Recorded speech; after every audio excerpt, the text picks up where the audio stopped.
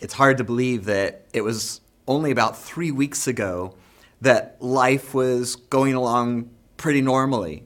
You were working at work. Kids were going to school at school. If you wanted to go out to eat, you could go out to eat and actually sit somewhere.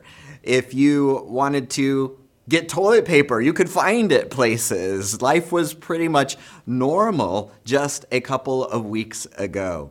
But over the past couple of weeks, there's been quite a reversal, and all of those things have changed now. And we've seen big and small inconveniences and some pretty worrying things as well. And it's been a reminder that things can change. There can be a great reversal that happens very quickly. And so that's the theme today is reversal, as we are talking about Palm Sunday, because as we look at Jesus week, the Holy Week that begins with Palm Sunday and ends with Easter, it was quite a reversal. But throughout this whole experience, we have been in a series that has developed over this time period. And the theme has been that God is in control. And even though we are seeing a great reversal, so for some of you, you not only are not working at your job, unfortunately, some people are losing their jobs. Everything is up in turmoil. You don't know what's happening with your business. Kids are at home and schooling at home. The stock market has been a roller coaster ride and a lot more down than up. And just one thing after another has been thrown up into chaos. And in the same way, Jesus Week, from being welcomed into Jerusalem at the beginning of the week with adoring crowds, and then at the end of the week, those same crowds crying, "Crucify him," it was quite the reversal. And you wonder, in the midst of that, what's going on? And is really God in control, which is the thing that we have been emphasizing and that we've been affirming over these past couple of weeks. And now we're being told to prepare for things to get worse, and in fact, far worse, before they get better. And so it would be understandable if we were to wonder, is God in control when things go south, when things go sideways in your life, when we experience these great reversals? But I think what you're going to find is the bottom line for today, that circumstances will change. Circumstances change, but God remains the same. So let's look at Jesus Week, and we begin on that very first Palm Sunday. And this is what it says in John chapter 12, verses 12 and 13. The next day, the news that Jesus was on the way to Jerusalem swept through the city. A large crowd of Passover visitors took palm branches and went down the road to meet him. This was a time of the year, the Passover celebration, where Jerusalem was filled to overflowing with people who had come there to celebrate Passover. Jesus is now entering into the city, and he is very well known, and the people are gathering in order to welcome him there. And so they take palm branches. Did you ever wonder why they took palm branches? Well, palm branches and palm trees were very plentiful in the land of Israel, and so they became associated with the land of Israel. So when people were waving the palm branches, it would be very similar to us waving our flags. It was a show of patriotism, and they were excited to welcome Jesus into the city. And so they're waving their palm branches, and then it goes on to say that they shouted, "Praise God, blessings on the one who comes in the name of the Lord. Hail to the King of Israel." The people of Israel were under Roman occupation. They were looking for their Messiah, their anointed king who is going to come and kick out the Romans and take over. And they were excited because they thought maybe, just maybe, this Jesus was the person that they had been looking for. And so they welcome him with this great crowd, and they're praising God and proclaiming blessings on him and hailing him as their king. And then, just a little less than a week later, Jesus has been betrayed, and he is standing next to the governor of the province, and the crowds have now turned against him. And this is from that part of the story. Pilate asked in Matthew 27:22, "What shall I do then with Jesus who is called the Messiah?" Not Jesus the Christ, not Jesus the Messiah, the one that is called the Messiah. Like, now we're not so sure. Pilate asked the people, and they all answered, "Crucify him, crucify him." They yelled for his death. Talk about a reversal. Talk about a reversal of fortunes. Welcomed as the king at the beginning of the week, and then shouted down to death at the end of the week. And then it would be one thing if it was just the crowds, but it's also Jesus' disciples as well. They, at the beginning, Jesus is called the Messiah, and he started explaining to them what's going to happen over the next couple of days. And they don't exactly understand what he's talking about, but they do have the idea that something big is going to happen and that he is going to go away, because he's been saying, "I have to leave you." And then the disciples, including Peter, say, no, we're not going to let you out of our sight. We're going to stay with you. We are going to be with you through thick and thin. And then in John chapter 13, Jesus replies, "You can't go with me now." He's on a journey. He is going to a place where they cannot follow. He's talking about his death. But he says, "You will follow me later." In other words, your time is coming as well. Now, they don't understand that he's talking about his own death and exactly what was going to happen. They don't understand that he is foretelling their martyrdom. But afterwards, Peter says, "But why can't I come now, Lord? I want to come now. I want to be with you. I'm going to stay with you through thick and thin." And he says, "I'm ready to die for you."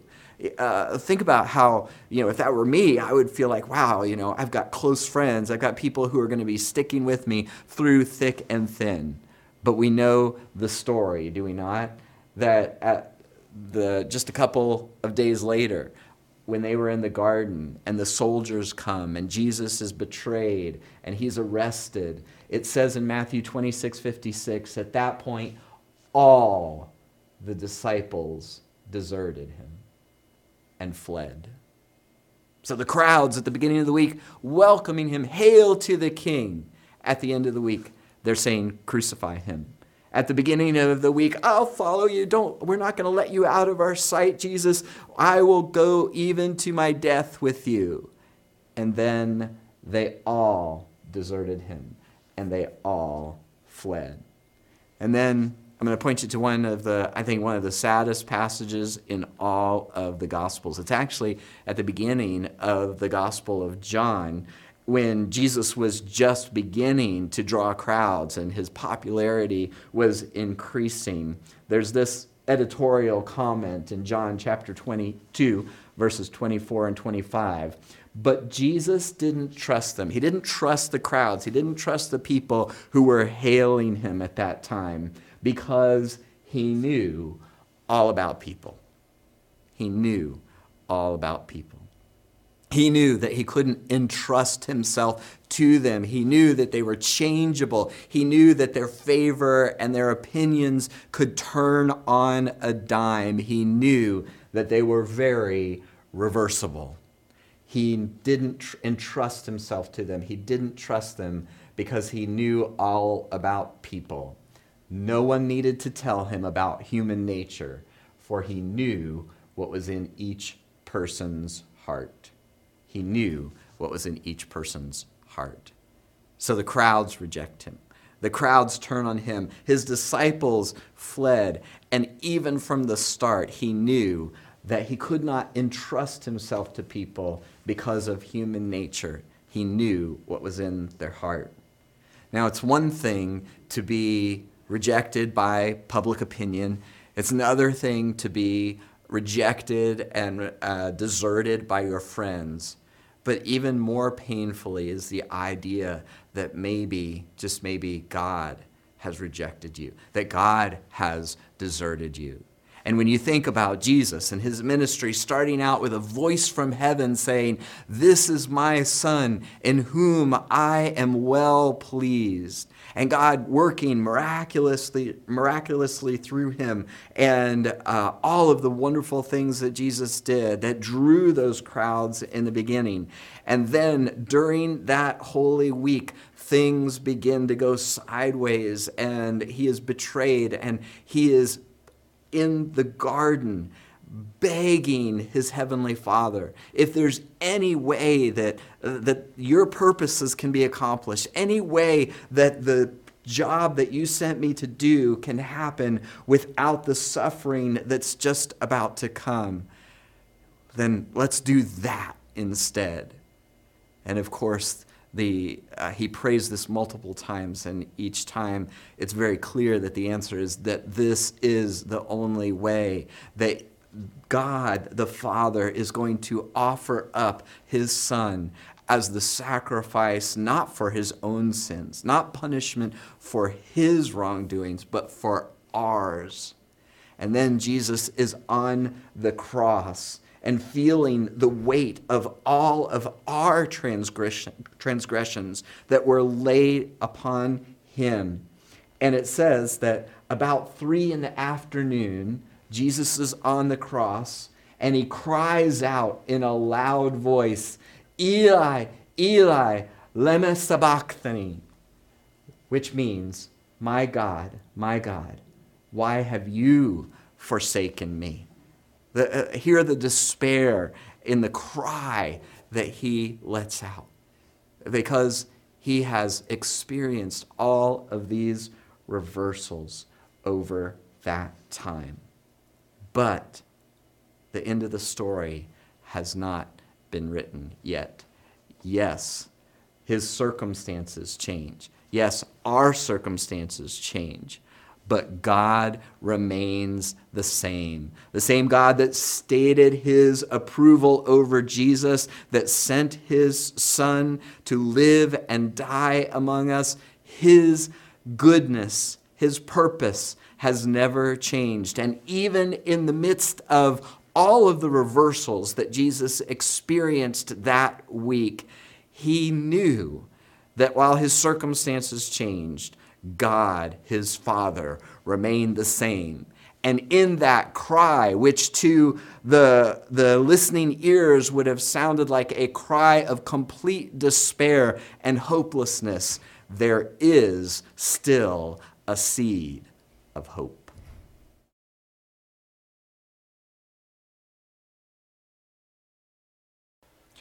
As many of you will know, that cry that Jesus made from the cross, my God, why have you forsaken me?" is not just a cry of despair and sorrow from the cross. It is also the title, the beginning words of Psalm 22. And throughout history, many people have realized that and recognized that Jesus is referring back to this psalm, which amazingly was written hundreds of years before Jesus was on the cross. And I want to read it to you because Jesus is pointing us to this passage of Scripture. So let's see what it says. Psalm 22 starts out like this. My God, why have you abandoned me? Why are you so far away when I groan for help? Every day I call to you, my God, but you do not answer. Every night you hear my voice, but I find no relief. He's discouraged. He's been calling out to God, but with no answer. Yet, contrast, you are holy, enthroned on the praises of Israel. Our ancestors trusted you, and you rescued them. In other words, I know the stories. I can look back and see how you've been faithful, and when people called out to you, they were rescued. But I'm a worm and not a man. I'm scorned and despised by all. Everyone who sees me mocks me. They sneer and shake their heads, saying, "Is this the one who relies on the Lord? then let the Lord save him. If the Lord loves him so much, let the Lord rescue him.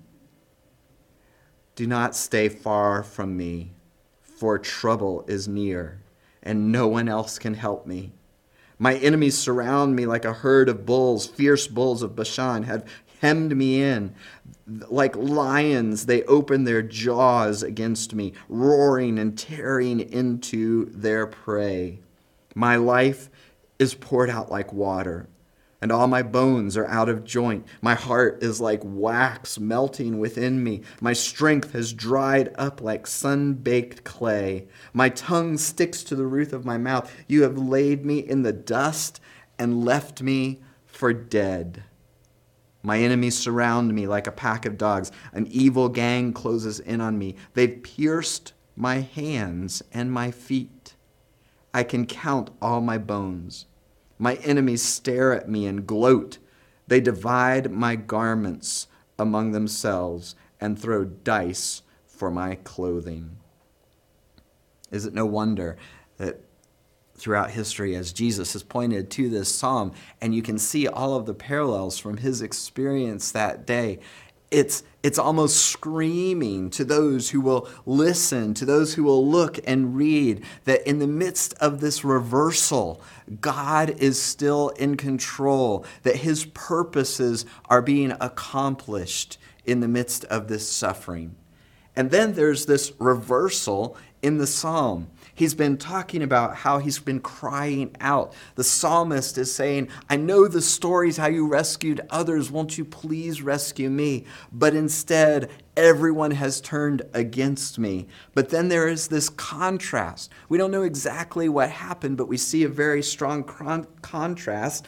In verse 22, he begins, I will proclaim your name to my brothers and sisters. I will praise you among your assembled people. He has been alone and rejected and persecuted, and now he's with his brothers and sisters. He's in the assembly. He's praising God. A deliverance, a reversal has happened. Praise the Lord, all you who fear him.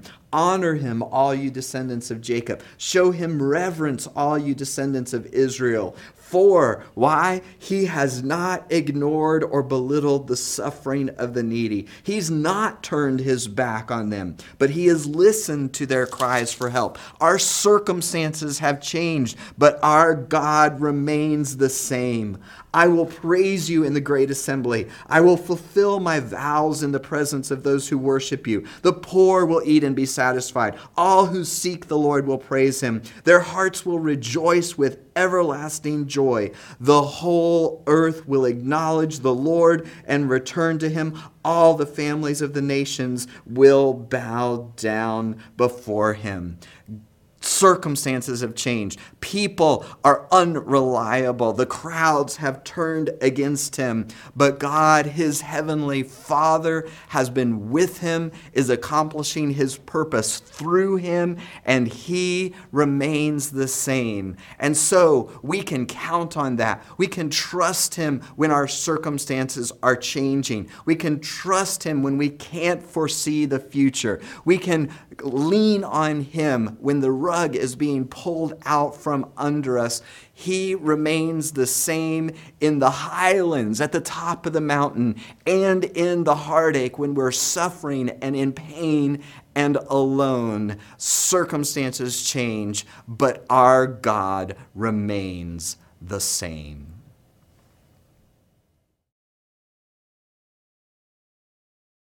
So we need to know that when our circumstances change, that God remains the same. And here's some things about God that we need to remember that are constant. And the first is that he is sovereign.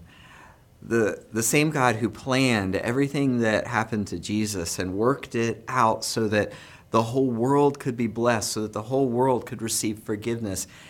When you say yes to Jesus and when you turn your life over to him, he is going to do the same kind of thing with you. And our circumstances will lie to us. Our feelings are fickle. Our understanding sometimes fails us. But even though all of those things are true, God remains the same. He is sovereign. He is in control, and he is working all things for the good of those who love him and are called according to his purpose. We also need to know that God is powerful. He is more powerful than any circumstance, any situation that you are going to face. The same power, the scriptures say, that raised Jesus from the dead is living and residing in us, his followers. If the power is there to raise the dead to life, then the power is there to get you through whatever you are facing or are going to face. And then lastly, and perhaps most importantly, you need to know that God is good. And how do we know this? We know this because he was willing to sacrifice his son for us. He was willing to lay down his life, the life of Jesus, his son, for our benefit and for our good. And as the scriptures say, if he's not going to hold back his own son, how will he not also give us every good thing? If he's going to give you a gift, it's going to be a good gift because it comes from his good heart, because he is a good God. But there's one last reversal that we need to talk about, and that's the reversal of repentance. Because all of these good things are true, but they are applicable only to those who say yes to Jesus, who surrender their lives to him. And if you don't know where you stand, then now is the time to settle that once and for all, and to say yes to Jesus, to say yes to his forgiveness, to take what Jesus did on the cross. And while we know he died for the sins of the whole world, we're now going to say yes to him, and we're going to say, I want that to count for me. I want my sins to be included among those that were paid for on the cross of Christ. I want to say yes to Jesus for his leadership and lordship in my life. I want him to be the one that calls the shots for me, because if he's sovereign and powerful and good, I want him to be the one that is leading my life. I want to surrender to him. Ultimately, we all have to answer this question that Pilate asked. What shall I do then with Jesus, who is called the Messiah? What shall I do? What are you going to do with Jesus? Here's my encouragement. There's no better time than right now to say yes to Jesus, yes to his forgiveness, yes to his leadership, yes to his rule and reign in your life, and to let him guide you through the highlands and the heartaches, for him to be the one who is writing a new end to your story. And so I'll encourage you, if you are watching on our online platform, the church online platform, that you can click that button that says raise your hand. If you want to commit your life to Christ, you're surrendering your life to him. If you are watching on some other platform at some other time, then you can simply text yes, the word yes, to our church number, 603-225-2550. And we'll be able to celebrate with you, but also to hopefully encourage and resource you as you begin your walk with Jesus. Here's what we know. Our circumstances are going to change. We are unable to predict what's going to happen next. Here's what we are able to know, though, that God is the same. He's sovereign, he's powerful, he's good, and he is going to work all things for the good of those who love him and are called according to his purpose, because that is his promise. That is who he is. We can count on that. We know that God is in control.